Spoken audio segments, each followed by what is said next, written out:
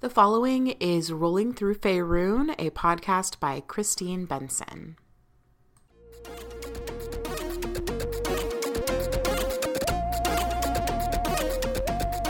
Hello and welcome to Rolling Through Faerun, a Baldur's Gate 3 podcast. I am your host, Christine. And I'm Brian.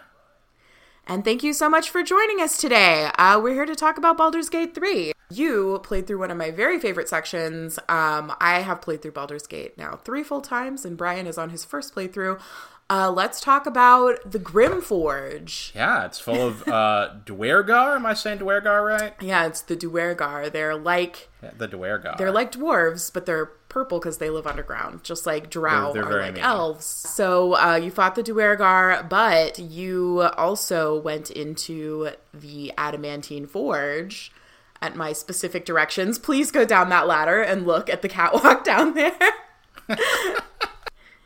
Yeah. So what did you think of the Forge? I liked that the armor was pink and gave a bigger number than any other armor I had seen. Big so number really is liked better that. than little number. And I liked that when the Forge Guardian came after me, I got to bonk him. So that was fun. Bonk! Yes, the Adamantine Forge is, according to Dungeons & Dragons legend, the hottest place in the material plane where you can forge things like mithril. So you get 2 pieces of mithril and you pick up in there and you can make 2 pieces of armor. Or other things, but we know that before armor you can is make the best. them, or other things, you can also make swords and stuff. We make scale mail. But before you get your armor, you have to fight Grim, who is the Forge Guardian. And tell me a little bit about that fight. It is kind of a puzzle fight because he's normally invincible.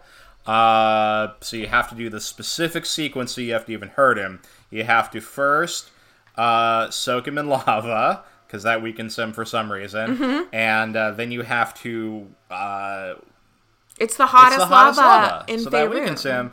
And then you kind of kite him around until he's right on top of the forge itself, and then you swing the hammer down. That bonks him, and that takes a lot of health away. So that's the way to do it. It was very difficult to get him to stand in exactly the right position so that you could bonk him, but it's a little forgiving, so it wasn't the worst in the world.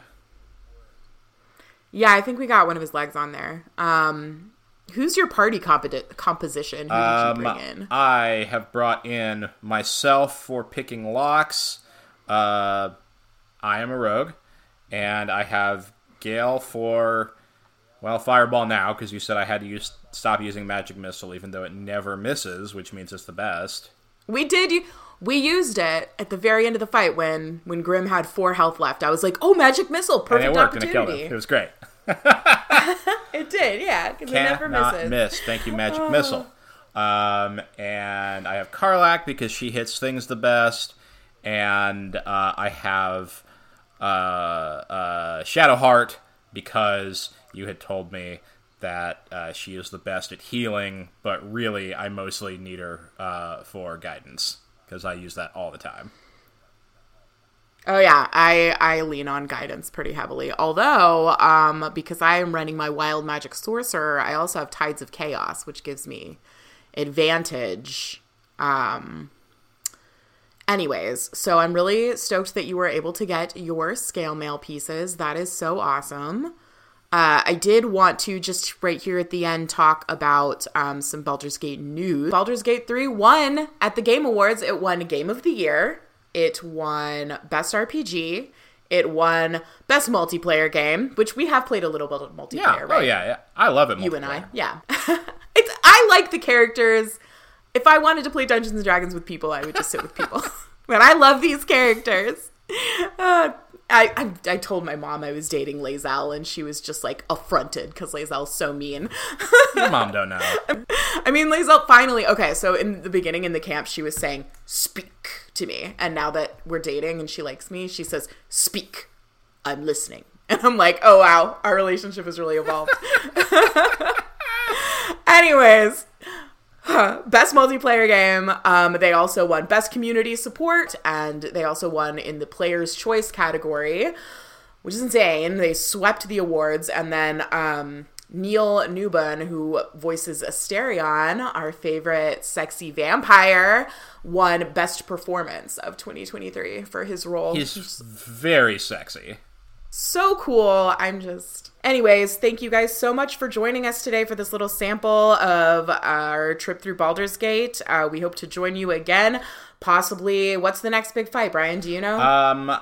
No, I'm going into the mountains to meet the Kresh. Right, you have to go to the Yankee Kresh and get the Blood of Lathander. So stick around if you ever want to hear the story of the Blood of Lathander. I've messed that one up so many times, I'm pretty sure I can help you get it without messing up. Great. I am so ready for the Blood of Lathander. Yay. All right, well, thank you, Brian, and thank you so much for joining us today. Have a wonderful day. Bye.